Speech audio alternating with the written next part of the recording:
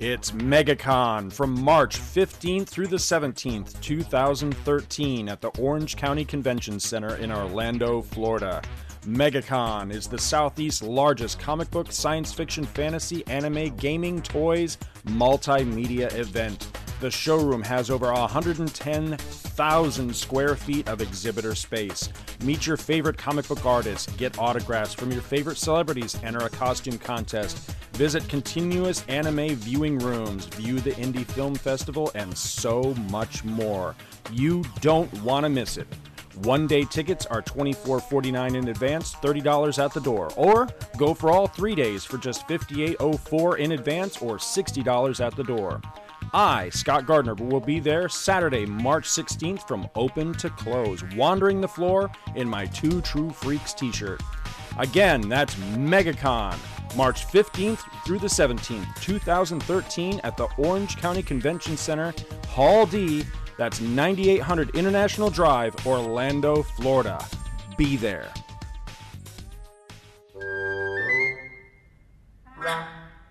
And now, it's time to sit back and enjoy the Two True Freaks Internet Radio Broadcast.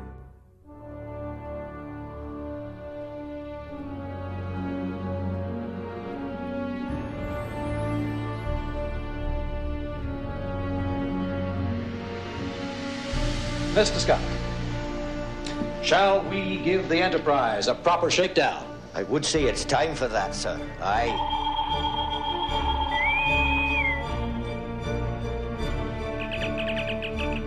Before this drama unfolds, we give welcome to the ones named Kirk and Spock. You! What planet is this?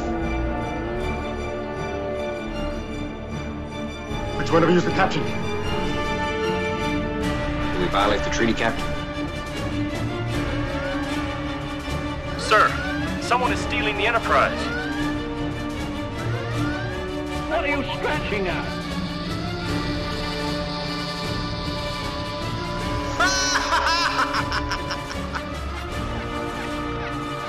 Humans make illogical decisions.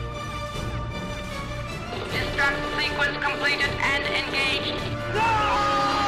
Yes, I found Mrs. Spock. I'm talking to Mrs. Spock, you understand?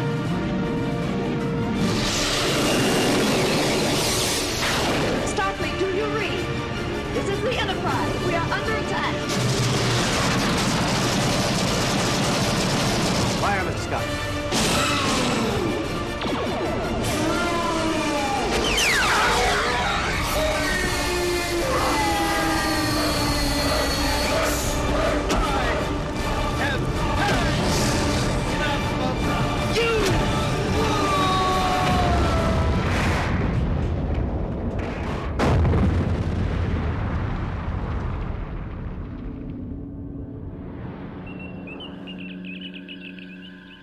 Hello and welcome to Star Trek Monthly Monday number 49. I am your co-host, Chris Honeywell, and I'm here with Scott Gardner. Hello. My co-host. How's it going, man? Good. And Star Trek, I like Star Trek. Yeah, we got a real exciting episode this month. Well, you know, maybe I should just say it's like a door this suddenly opening and closing shut. On my fingers. Damn it. All right. I can tell this is going to be a bizarre episode. I don't know about you. I got really nothing for preamble at all. Not really much going on for me personally in the world of Star Trek. Yeah. I actually have something for the next episode, for the next generation for beforehand, but really nothing in the world of... I did... I got a package in the mail from my good buddy, Scott Gardner. Which was... It was like a co-package from Scott Gardner and Dave Atterbury, because it was a lot of the stuff that Dave Atterbury had had brought to a Star Wars Celebration that I wasn't able to bring home. But man, I added to my Star Trek collection with that a lot of Star Trek novels of the old school variety. of the original series based novels. A few more Shatner ones I noticed, and log 4, which is one of the logs that I don't have, which is just a really weird sentence out of context. That's disgusting. So and a whole bunch of DC. I think it was the second series of like the late 80s, 90s series of original series, Kirk-based Star Trek, and some Next Generation. A couple Next Generations too, and a couple Nightmare on Elm Street magazine-sized comics, which were quite a treat. Written by Steve Gerber, so there you go. With the origin of Freddy Krueger, you can't beat that. There was a mishmash of stuff in that box, so I knew that you'd get a kick out of that, and it was long overdue. Oh, some McFarlane figures of the Thing, the John Carpenter Thing features. Those are great. I was showing my roommate those, and she's like, "Those are really ugly," and I'm like, "Yes, they are." See, I can't wait to get to that second series of TOS, the DC TOS series, because those look really good. It does look really good. And I was reading it a while back. I was actually working my way through that stuff, and the bulk of it, at least at the beginning, was written by Peter David, and it's really, really good Trek. And somebody posted up on the forum, when we started doing when we resumed our comics coverage, they were like, all right, this is awesome. There's only I think it's like 20 something or 30 something more issues until you get to the Baxter series, which is so much better and blah, blah, blah. And I'm thinking, yeah, dude, that's like 2 or 3 years, because we're only covering an issue, each month. So even though it may be only 20 or 30 issues, you're still talking quite a while. Yeah. It'll be a while before we get there, unless we end up doubling up or something. But I don't see that happening again anytime soon. It seems to go by. Time goes by fairly quickly. I mean, right. I think it'll be. When did our first podcast come out? In October? Was it August? I think it was August of 2008. So basically, this August will be, at that date, whenever that came out, that date in August will be 5 years. I know, that's crazy. Podcasting, man, it does not seem that long, does it at all? Yes, it does. No, it's like everything else in life. There's sometimes I look at it and think, Jesus, we've been doing this and then there's other days it's like, wow, really 5 years already? So yeah, it just depends on your perspective and your mood. I guess. Oh well. Yeah, no kidding. A little bit. No kidding. There you go. Yeah, I'll trade the fame for riches any day. The fame. I can't go anywhere. but we do. Speaking of fame, we do have an email, just one this time around, but it's from our good buddy Paul Riches. He identifies himself as Paul Scoop Riches this time around, and he just says Star Trek Monthly Monday. He says, "Hello, freaks." He says, "Love the show, even though I am woefully behind right now in my listening. We have best get caught up." He says, "I loved your coverage and analysis of the Star Trek graphic novel Debt of Honor." Says, "I got this one in hardcover way back when it first came out. Over the years, I have managed to get both Chris Claremont and Hughes to sign it." He said, "Oh, awesome." Says, "Claremont wrote in it, 'Go boldly always where no one has gone before.' When Hughes signed it, he wrote, 'Once there, try the dip.'" Says, "One point I was surprised you did not pick up on was the subtext of T'Kur. This daughter of T'Sel, born after the destruction of the Farragut, after T'Sel and Kirk were alone for a bit and the daughter's name is T'Kur, T''Kir. Once or twice, they even draw T'Kur with Kirk's hair.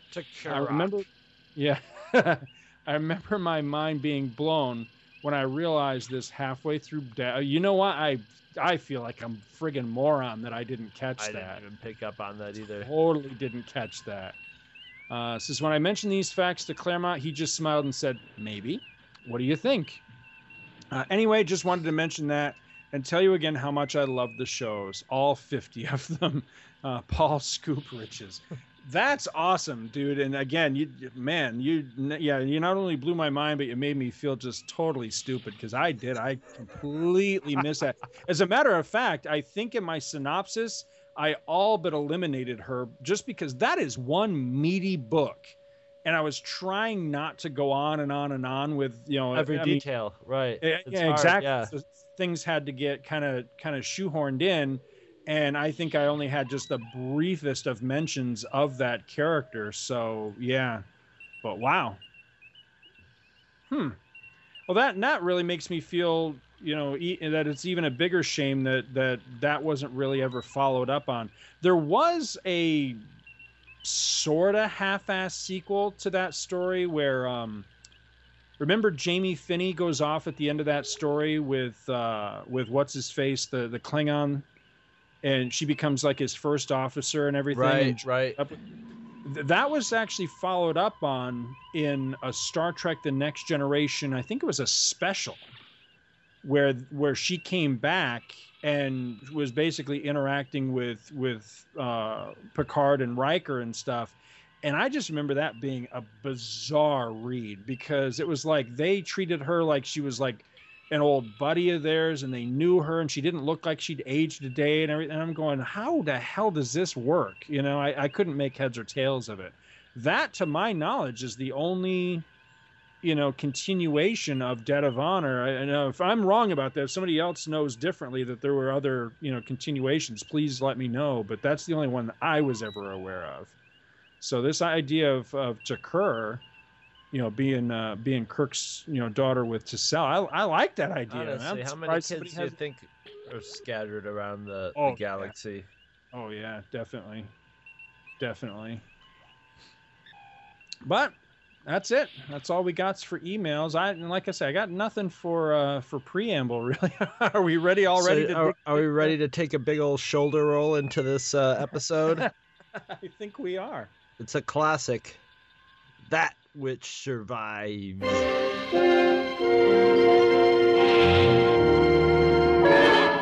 you must not go. I am for you, Mr. Watkins.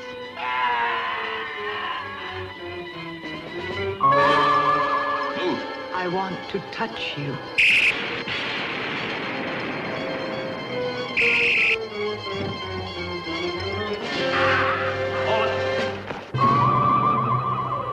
Please continue, Mr. Scott. But if the probe doesn't precisely match the magnetic flow, there'll be an explosion. Please commence. I'll explain.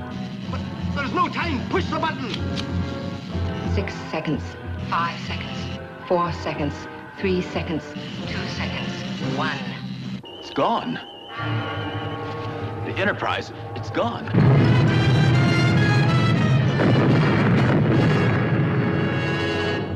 Okay, so That Which Survives. I totally failed to write down when this episode first aired. Oh, well. Yeah, exactly. All right, so the synopsis for this one out of the Nitpicker's Guide for Classic Trekkers reads, after discovering an unusual planet, Kirk beams down with McCoy, Sulu, and senior geologist Lieutenant D'Amato. Guess which one of them's not going to come back to the Enterprise? Simultaneously, a woman appears and kills the transporter chief. Moments later, a tremor rocks the planet and the Enterprise disappears. Without the ship, the landing party faces starvation and dehydration. I don't know why that's funny, but it is. A more immediate danger exists, however. A short time later, the woman, named Losira, reappears and kills D'Amato. When she comes for Sulu, Kirk determines that she is programmed to kill only one person at a time and must touch that person to accomplish her task. From then on, they protect the one she has, quote-unquote, come for. Meanwhile, Spock calculates that some energy force has thrown the Enterprise more than 990 light-years away from the planet.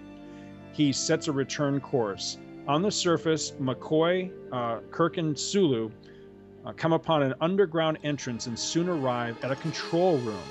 The planet was constructed as an outpost for the long-dead Kalandan civilization. It is still functioning in defensive mode and suddenly creates 3 different versions of Lucira, one for each of the landing party. Thankfully, Spock arrives in time to destroy the Kalandin. Is it Kalandin or Kalandin? I forget how she pronounces it. Anyway, destroy the main computer and save their lives.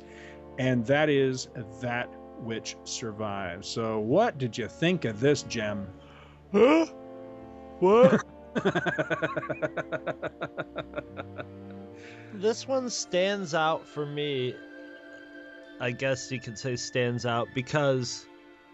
Oh, and I'm trying to remember his last name. But he was this big dumb kid that we went to school.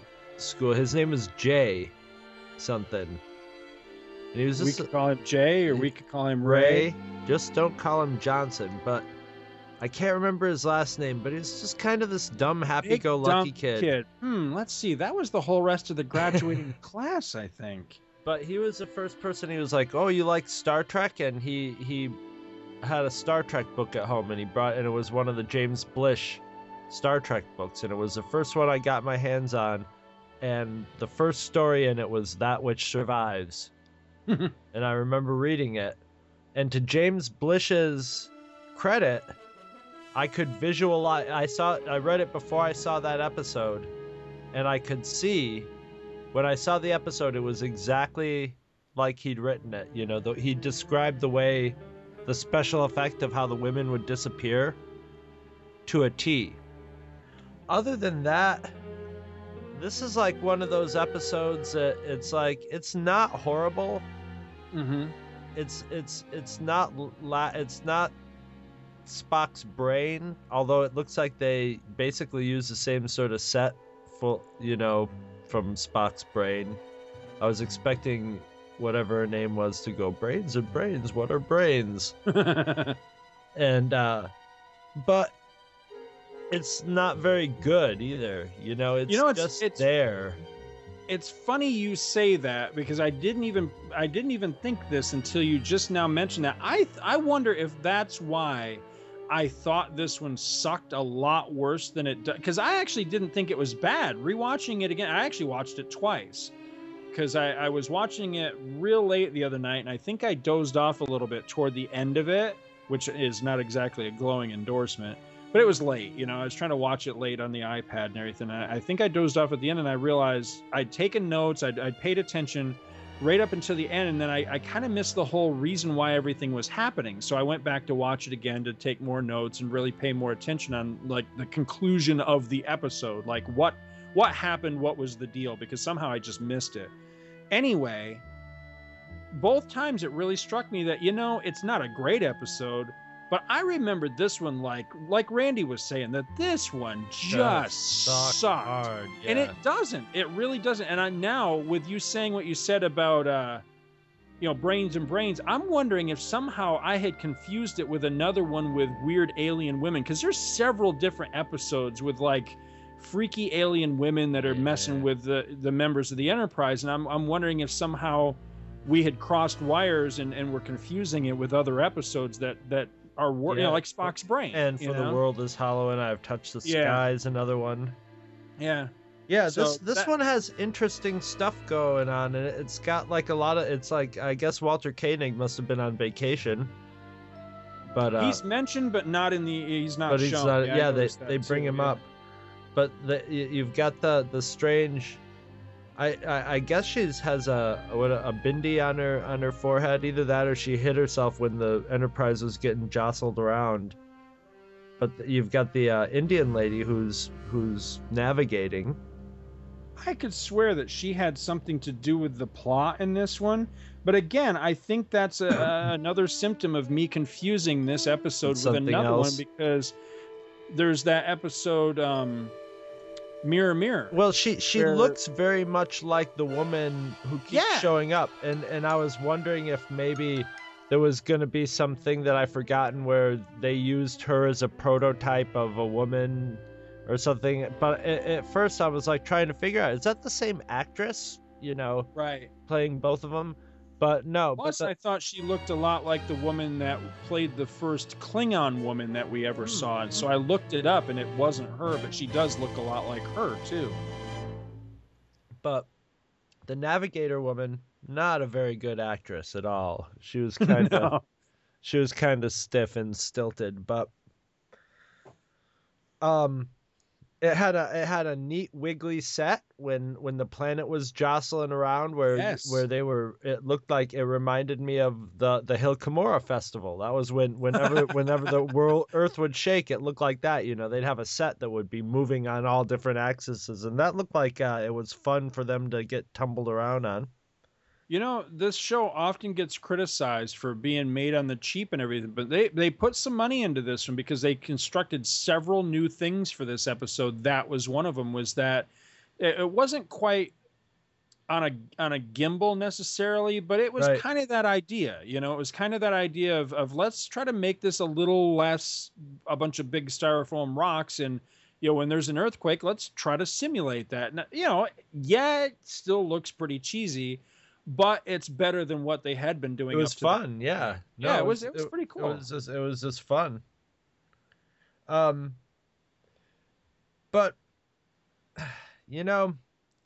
when you got your crew members dies on the planet, I always wonder, why do they cover them with rocks? Why don't they just take their phaser and do the bum from Edith Keeler days and just shoot them and make them disappear? Oh, that's harsh. What? Well, I don't know though. At So- the same rate, maybe that would be a little bit humane. I think the reason that, like in this episode, what they do with D'Amato and like what Picard does with Kirk and Generations and everything, I'm guessing. I want to call him Lieutenant Clamato. Clamato. I think the reasoning behind that, this is just my guess, would be that they're hoping that they can come back and retrieve the body later and give him a proper, burial or whatever. Burial in space. So I guess really, what does it matter at that point? Where you're just. Well, I would assume that they're still trying to go by, whatever, like I think if they'd want Kirk to do was, an autopsy. Yeah. Well, not necessarily even an autopsy, but like respect their wishes kind of thing. Because we learned in like Star Trek 3, Spock, specifically requested to be, buried in space or burned up in an atmosphere, whatever the deal was with the torpedo thing. Kirk, who knows, whatever his religion or whatever was, he may have been requested to, bury me back in Iowa or, launch me to space or incinerate, we don't know. So I'm assuming this is meant as some half-assed preservation of the body until, a proper retrieval and interment or whatever can be performed. That's just a guess, but that's what I'm thinking. As opposed to just like you said, incinerate the body or make a meal out of them or whatever. Right. Well, there was your food and water right there. Yeah. Right. Maybe that's why they were preserving him, because they knew that he might end up having to be, lunch. He might have to be their lunch later on. They can just put the phasers on stun and warm him up like a microwave. Go ahead. I've got a ton of notes, but no, you go ahead, run through yours. We had a reference to the Horta, which was nice. But that was like Spock just killing time, just like maybe the rocks are alive. And it's just like what? Why? Okay, whatever. The Christmas rocks, they were all like Christmas color reflective rocks. Sulu in this one kind of reminds me of that guy you got at the office that's always trying to like butt into conversations just to fit in with everybody else, and everybody else is just kind of always like either ignoring him or kind of being like yeah right, go get back to work kind of thing. He has one of my favorite lines though this time. I don't want to have to kill a woman. So there's still some space sexism going on. No problem killing a space man, but be ashamed to kill. And Sulu's not exactly what you call it's not like he's gonna be like, oh damn, waste of a good woman. But I don't know if it's been readily apparent all along in the almost 5 years we've been doing this show, but I'm no biologist. I don't know if I've ever really pointed that out before. So that being, my confession for this time around, am I wrong in believing that a cell is mostly made up of water? Yes. No, you're not. Isn't wrong. that true? You're right. Yes. Okay, so several times it's stated that the way she's killing the people in this episode is that she's rupturing every cell in their body, right? Right. So if that's the case, wouldn't D'Amato and the transporter chief and Sulu's shoulder be really ugly and horribly messed up and like all watery and pussy and exploded and everything if she had actually done that? It would be well, eventually. I think eventually it would probably be like gangrene or something. You know, you would have big chunks of dead flesh. You know, it'd be like a burn, really. You just have where you have cell death. You know, so it would be like getting chunks taken out of you. It would just take a while for it to sort of soften up and rot off. Ew. But yeah, it would be a mess. And what I couldn't figure out is there was a weird thing where it was like, okay, you know, you are intruders, and she was trying to destroy the ship and stuff like that. But at the same time, weren't they trying to say that what the whole, like, you know, I've made myself for this person, wasn't that supposed to be for like other members of their race who would come back and would sort of get a little genetic, wasn't that supposed to be like, here, we'll update your genes so that the sickness that we got that wiped us out won't kill you? But no idea. But it was killing us because we were humans. Because she was like, you know, right? Because she was like, I don't want to cause you any harm. But if she didn't want to cause him any harm, why was she trying to destroy the Enterprise? I didn't get that, you know? What I had surmised from that was that it was basically, it was kind of, this has become kind of a cliche in Trek in a lot of ways, I feel. It was basically, it was the programming of the computer versus the humanity of the person that the computer was modeled on. Right. So the computer's mission was defend the planet, defend the outpost at all costs, kill the intruders, you know. But there was enough of her personality and the algorithm to it had taken its template from Losira, and so her innate goodness, humanity, whatever you want to call it, was kind of superimposing itself on the computer program, and that's why she would perform her duty as programmed, but then she felt badly she didn't want to be doing what she was doing, which, you know, I guess in a weird sort of way that makes her sort of related to Ilia in a weird kind of way. Yeah. So, yeah. I mean, again, not bad. And I appreciated Lee Merriweather in this role now, watching it now, because I've only ever seen this episode just a couple of times, but I appreciated her now in a way I never really did as a kid, because I could see the subtleties of her performance. Like when she would kind of get stymied and you could see the struggle, like yes. It was like the human versus the computer struggle, and her eyes would flutter. And so I thought it was very subtle, but, you know, pretty well done. I think what hurts that her performance and kind of the overall episode, though, is that she has a really like goofy look. That outfit just doesn't do it somehow. You know, I think they needed to tone back the whole, you know, space go-go look and just kind of go with, I don't know, something, I don't know what, but just a little less, you know, space chicky. You know what I mean? She just looks kind of silly.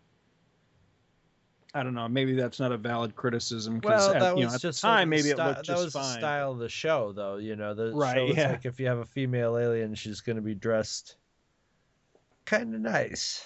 Well, you know, this was very much, you know, third season. I can't remember the guy's name, but the guy that kind of took over for Roddenberry, you know, there's a famous story about this guy. Damn, I can't think of what his name is, but he stepped in for Roddenberry when Roddenberry was out after season 2. And basically, when they showed him episodes and everything to kind of bring him up to speed on what the project was, his famous quote is something to the effect of, "Oh, I get it, space tits," you know, which is kind of in a lot of ways, that's what season 3 is in many episodes.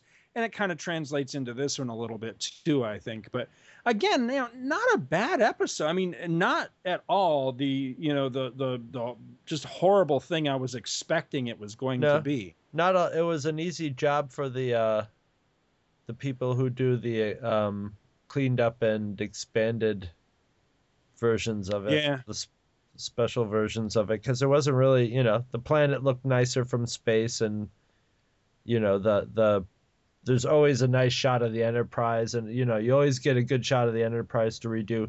Not a lot for them to really tweak up or anything. Even the special effect with Scotty in the tube. I like the shot where Spock is droning on and Scotty just sort of like leans back in the tube and is laying there just going, oh Jesus. I don't know what episode we used it in, or what, but I remember using a lot of Scotty dialogue from this episode when we were doing Battle in Outer Space Wars. I have no idea what chapter of the story it was or what the deal was. I had completely forgotten, everything that happened with the whole subplot in this about, the Enterprise is going to blow up and all that. But when he started talking, it was funny because I could actually quote along with Scotty, and I'm going, how do I know this dialogue so well? But it was from something we'd literally just swiped it from this episode and reused it, for our own stuff. So I thought that was pretty funny. Something isn't right in this episode when it comes to warp speeds and things like that, because for one, they end up going up to warp 14 or something? Yeah, something not. Yeah. By the time of Next Gen, it's clearly defined that warp 10 is like that unachievable, like basically infinity or something. You're like, you can go right to the edge of it, but if you hit that, you're basically like, it's like, I don't know, some weird thing, some weird like top out, they can't go. So I don't know. So I remember hearing somewhere where they like recalibrated warp speeds between the two series. Well, that's what I was going to say. Warp 10 might just be the limit, but they might just be moving the limit, all the time, right. But one thing that definitely doesn't make sense to me, and again, if somebody out there listening knows a good explanation for this, please clue me in because I'm lost. All right, now granted, they were teleported 1,000 light years away, right? They establish that rate when they figure out something has happened. And then again, something goes all pisswacky with the engines to where they get cranked up to warp 14 on the way back. So maybe this is the explanation for what I'm going for. But again, it's 1,000 light years. They get back from that in the course of the episode. And I get the feeling that not a whole lot of time went by, maybe a day at most. So that's 1,000 light years. In Voyager, they get thrown across the galaxy 70,000 light years, which is only 70 times. I thought they said it was only 99 light years. It was not. Well, it was 990 point. It was Spock being that. I'm going to get onto that thing in just a minute with Spock. But somebody says, well, we were thrown 1,000 light years, and then Spock is like, well, I wish you'd be more precise. It was actually 990 point whatever, and everybody looks at him like, screw you, Spock. But anyway, say for simple math, say it's 1,000. So you got 1,000 light years. Takes them a better part of a day, but they make it back in a day. Well, in Voyager, they get thrown 70,000 light years away. It's going to take them an entire lifetime to get back. I think they said something in that series like 75, 80 years. Something. Meanwhile, they should be back in like 3 months. Right? Yeah. It doesn't seem. Now, warp speeds, I understand where they might have to recalibrate that whole thing, but you can't recalibrate physical distance. Right. So how the hell does that work? Somebody needs to explain that to me because I'm missing something there. The only thing I can think of is that, they were teleported that distance, and then there was something screwed up with the warp drive on the way back. So maybe that's the no prize for that, is that they were actually traveling at some ridiculous enhancement of warp speed to get back in that day that it took them. Again, it's just a guess, though. I have no idea, but it doesn't mesh up with what comes later. That was my whole point with that. What else? No sympathy whatsoever for the dead transporter chief.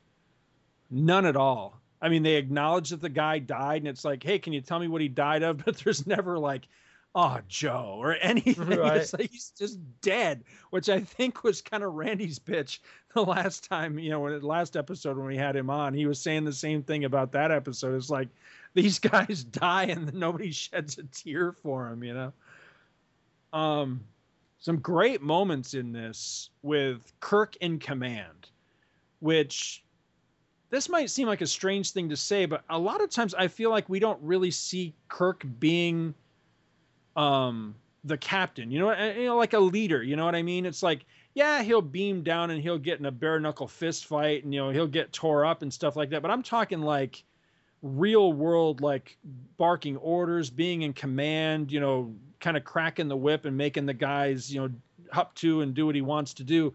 He does a lot of that in this episode. And I like seeing stuff like that. It reminds you that, oh yeah, he's in charge, rather than just he's the action figure of the episode. You know what I mean? Because I think there's a big difference there, but it was cool. He does it several times in this. He's doing the whole, I want answers and I want them right damn now and that sort of thing. I like that with Kirk.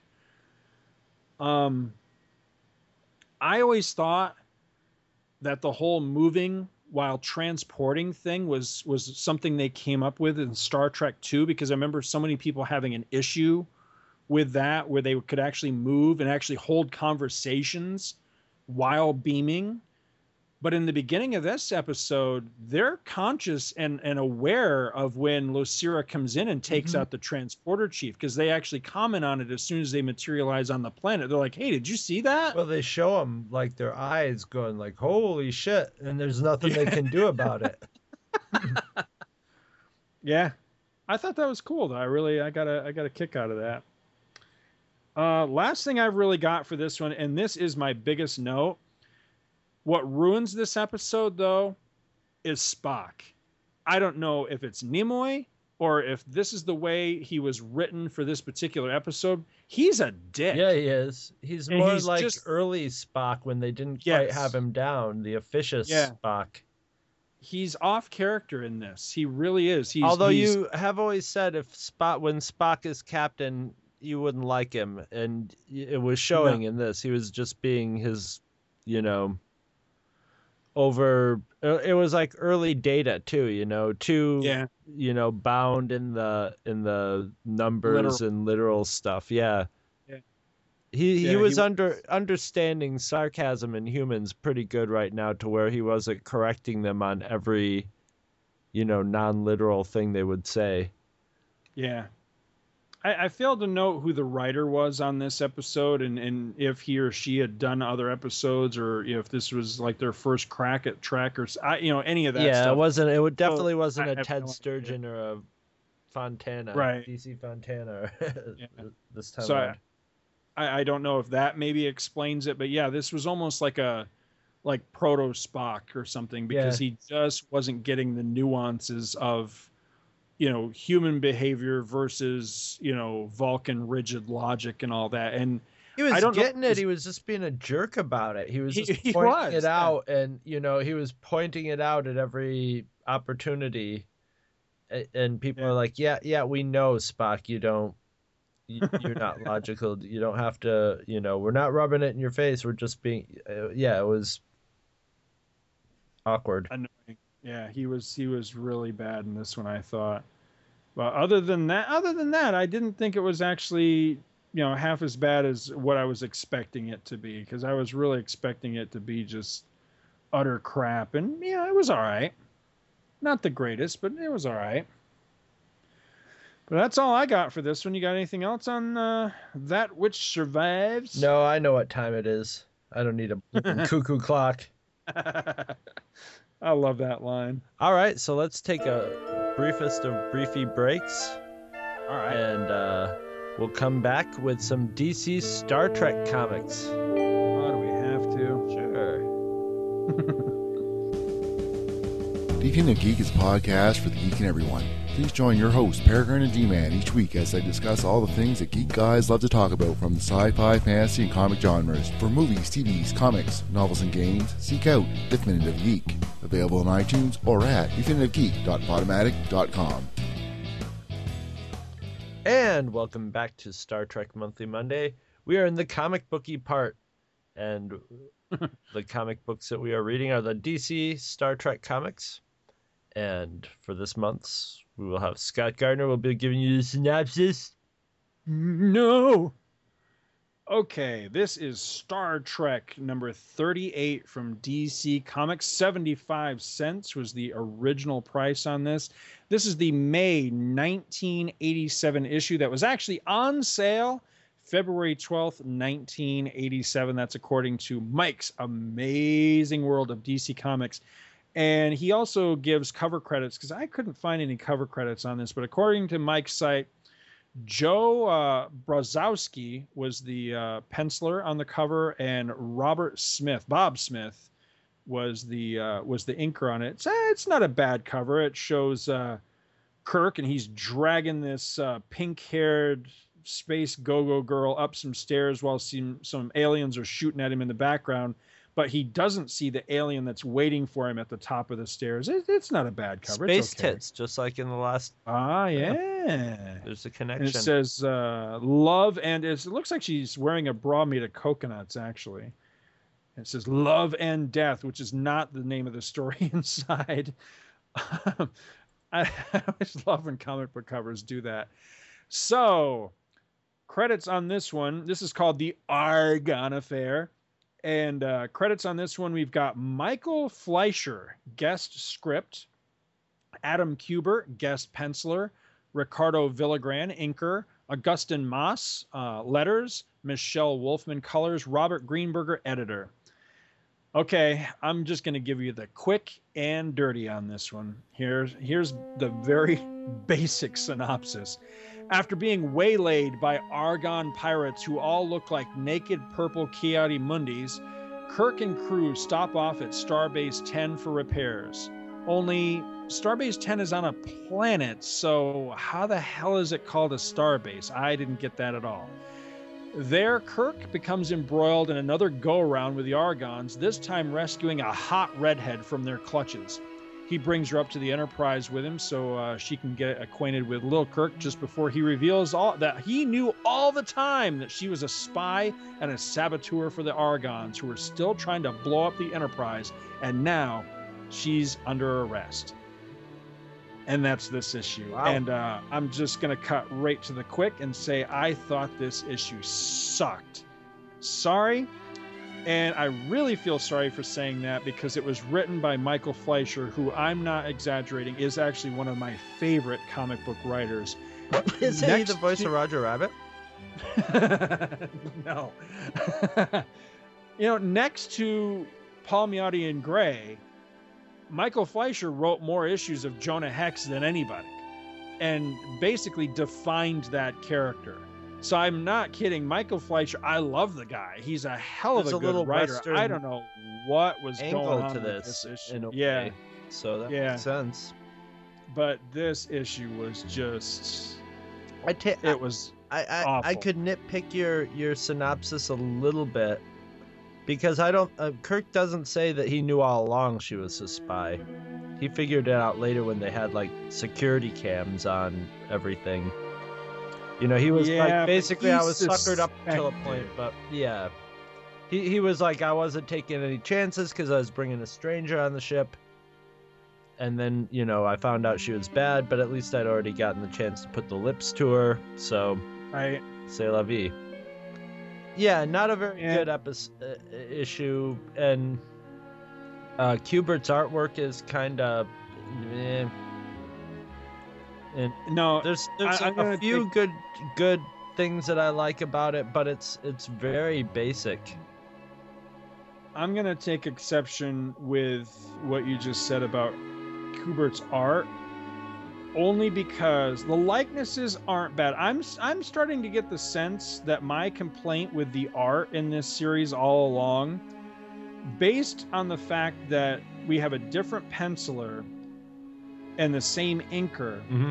and the art looks pretty much exactly like it's looked all along, I'm going to start saying that I think the problem with this book is Ricardo Villagrán. I think his inking just isn't serving the book. But going back a moment to Adam Kubert, did this dude never see Star Trek? I mean, he does a fair job on the characters. He does a fair job on the Enterprise as a ship. But look at the interiors. Every single panel in the interior of the Enterprise, I had the same thing over and over and over again through the course of the stories. Where the hell is this supposed to be? I was going, is this supposed to be the bridge of the Enterprise? There was one, I don't know what page it was specifically. I'll see if I can find it. Where I was just like, is this supposed to be taking place on the... Because it's sort of shot from way above. And then I determined, okay, it's the Enterprise bridge by the context of the dialogue of the people in it. But, yeah, I mean, it's just, it's not bad art. It just doesn't have, and I guess, I think that's a really good observation about the inking. But even without that, the way the pages are set up and stuff, they're just kinda, it's kinda okay. You know, Joe Kubert, I mean, isn't he supposed to be like one of the guys who like teaches new generations of artists and stuff? So this is one of his boys, yeah, because he's got, what is it, Adam and Andy, I think is the other one. So this is one of his sons. Okay. And they got better. I mean, you know, because they, you know, this, I don't think this is necessarily indicative of his later, you know, his style or anything. But yeah, it's just, here's an example of what I was talking about. Look at the third panel. Basically, it's the giant inset panel on page 14. It's Spock in a very un-Spock-like position, leaning over a control panel, looking at like an image of Kirk. Where the hell is this? Yes. I mean, that's not the bridge of the Enterprise. It's really, I mean, no, this it would looks be like something stuck on one side. It would be like coming off the side of the bridge of the Enterprise. Yeah, it's not part of a round room. This almost looks like, it looks closer to the movie Enterprise bridge than it does the classic show. But even if it was the movie one, it would still be wrong. But yeah, I saw this page and or this panel, and it just, by this point, I was just fed up. I was like, I am tired of seeing these images that just, this is not the way the Enterprise looks inside. It was like he was just making it up as he was going along. Same thing, page 18, that first panel. Where the hell is that? It's this massive transporter room. From above, just, yeah. Yeah. It's like this giant transporter pad, this huge empty room. There's like a conveyor belt or something off to one side. The controls are aimed at the door out. Right. And it's all by itself, like way off in the, it almost looks like it's like it could be on wheels, like they could wheel it around, or it's really, really bizarre looking. But what killed it for me, well, there was a couple of things, but you know, this whole thing with Kirk, he'd figured out the girl was a saboteur, and then he convinced everybody on the bridge to go along with the gag and to play act and everything, to, you know, all for her amusement or you know, to sucker, I don't know, something. Well, he figured they would think that if their shields were down, that, you know, that would, they were trying to sucker the other ship, and they didn't want to alert the other ship, so they were doing it more for the other ship's benefit than for hers. But that presupposes that the other ship then could hear everything they were saying, and that doesn't really wash either, unless they had maybe they didn't know if she was communicating with them or not, you know. I guess that's possible. Then there was this big soliloquy at the end about, you know, how Kirk was so unlucky in love, and it was just really bizarre. But I tell you, all that aside, the one that really threw me, let me see if I can find it. It's right at the beginning of the issue. It's okay. So Kirk and Spock, they were on the planet together, and is this their little Is this their little birds and the bees talk that was getting kind of creepy? Yeah, and then Spock says basically, well, all right, well, I'm going to go back to the ship then, and Kirk decides, well, I'm going to sightsee for a while, so you go on ahead. So Spock's beaming up, and it actually looks like he's being vaporized, and Kirk's thinking to himself, he says, Spock was right. I suppose I was just baiting him. He says, I suppose I was baiting him just a little. It seems as long as we've known each other, he and I have. And his thought gets interrupted. I'm thinking, what was he about to say? I know. What was he thinking? It was good. Well, let's talk about their little conversation beforehand where Kirk is kind of like, hey, Spock, don't you ever think about, getting a little romance in there? And Spock, romance is illogical. And then that follows right up on that conversation. Right. And it's almost, but this is before, well, no, I don't think this is before. There was probably slash fiction, or it might be a little nod towards, it might be just a little nod towards that, or it might just have worked out that way. It just could be some awkward writing, but it has that feel of that, like Kirk and Spock having some sort of weird little relationship going there. I totally established by this point. So I totally picked up on that too, and was just like, I could go either way as to whether it was intentionally put in there or if it was just a little bit of awkward writing. But yeah, because that's actually addressed in the very beginning of the novelization for Star Trek: The Motion Picture. There's actually a mention made of, the rumors or the whatever of how close they really gossip. were. Yeah, of possibly them having a relationship. And it's written, that part of the book anyway, is actually written as if it's Kirk's memoirs. And he just laughs the whole thing off, saying essentially, well, I'm Captain Kirk, and if I was ever going to get it on with somebody, I sure as hell wouldn't pick somebody that only goes into heat every 7 years. So, that's true. So he kind of sloughs the whole thing. Well, that whole subgenre was created by people who just wanted to see that, mostly ladies. Yeah. There's, for some reason, that's very exciting to the ladies. So, whatever. More power to them. Yeah. Right away. Well, I've probably blown my chances of ever getting a Michael Fleischer interview now, but it had to be said. I really thought this was a bad story. You should stick to Roger Rabbit cartoons.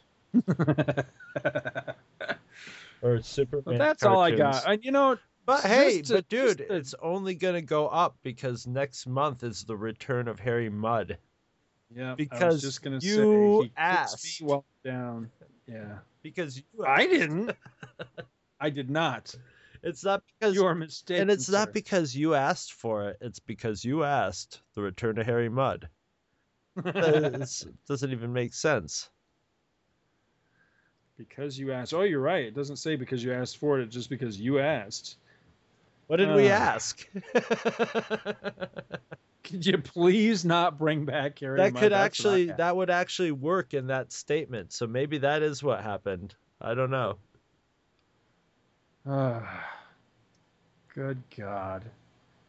Well, maybe it'll be drawn by somebody really awesome or something. I don't know. Maybe it'll end up being spectacular. Sure. I don't know if we pointed this out before, but from here on, everything we're covering comics related now is all brand new to the both of us. So, you never know. Who knows? Well, whatever it'll be. Oh, you know what? We do. We have an important function that we have to fulfill before we wrap this one. Yeah, up. Well, I usually just keep a gallon jug on my floor. Not that function. Oh crap! You're right. All right. Let's pick see a good one. For God's sake, man, pick a good one. It's not me. It's the computer, man. I'm kicking it. Hopefully that keeps it in line. It might piss it off though.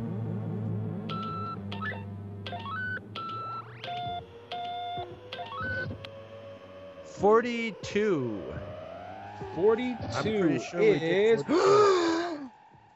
I think this is a good one. 42 is Obsession, and I seem to recall this is a pretty good episode. Obsession is the second James Blish Star Trek story I read. This is the one with the... This is the one with the creature that Kirk ran into when he was younger. Right, the vampire cloud. The smell of honey. Right, yeah. Faint smell of honey in the air. Yes.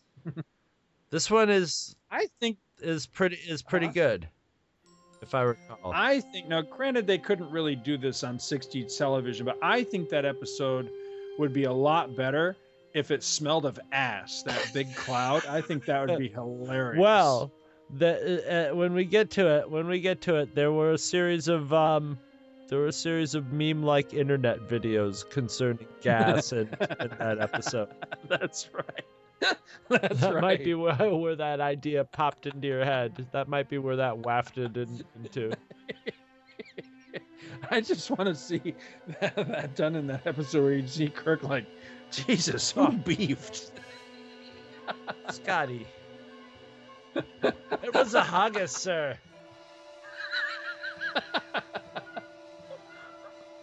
Oh, okay.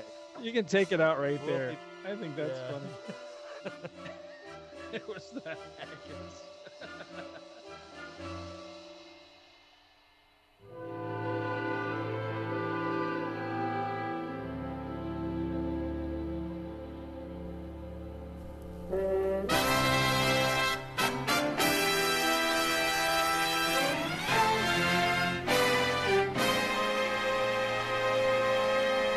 Well, hello, boys. I'm back from Milan, ready to do another long-distance dedication. Hey, where is everybody? Arnold? Bill? Well, I'll look for them after I do the dedication. The show must go on. Welcome back, friends, to the Star Trek Monthly Monday long-distance dedication. I'm Morgan Freeman, and it's been a while since you heard from me. I was involved in a situation in Milan with the Manticore, which, unfortunately, I think my friends here, Bill and Arnold, may have gotten into a little bit of trouble, so I'm going to be a little brief with this dedication. Our dedication this month goes out to Losira, the lovely lady who has been giving the men of the Enterprise a little trouble, and that she is just looking for a way to survive. Good night, and God bless.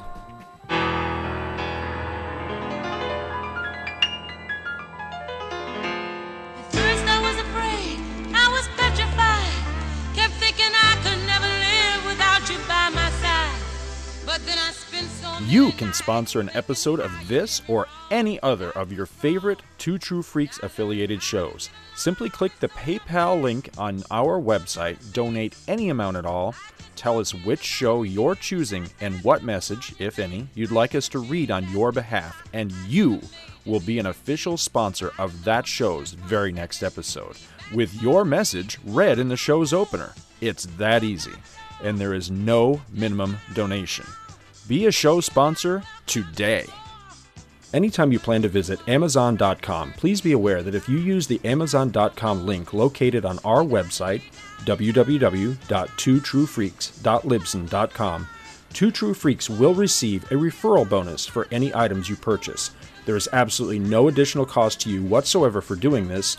All proceeds go directly toward keeping new episodes of all your favorite Two True Freaks affiliated podcasts rolling, and it really helps us out. So please, use our Amazon.com link anytime you plan to visit Amazon.com. Welcome to Amazon. I love you. Visit our website at twotruefreaks.libsyn.com. Two True Freaks is always spelled TWOTRUEFREAKS. Libsyn is spelled LIBSYN.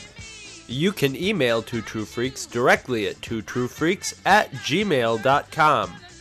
Join our forum at forumforgeeks.com, where you can discuss all of the shows on our feed with us and your fellow listeners.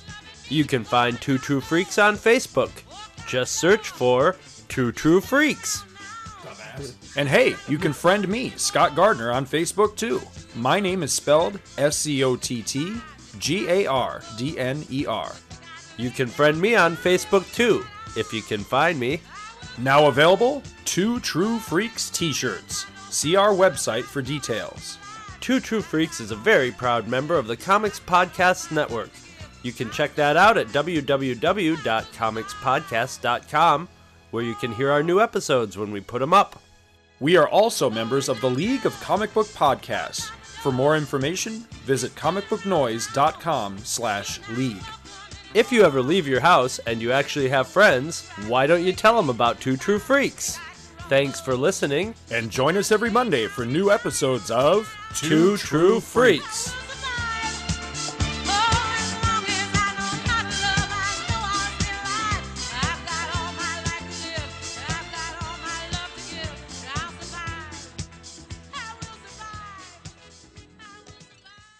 And this is your Uncle Don saying good night. Good night, little kids, good night. We're off? Good. Well, that ought to hold the little bastards.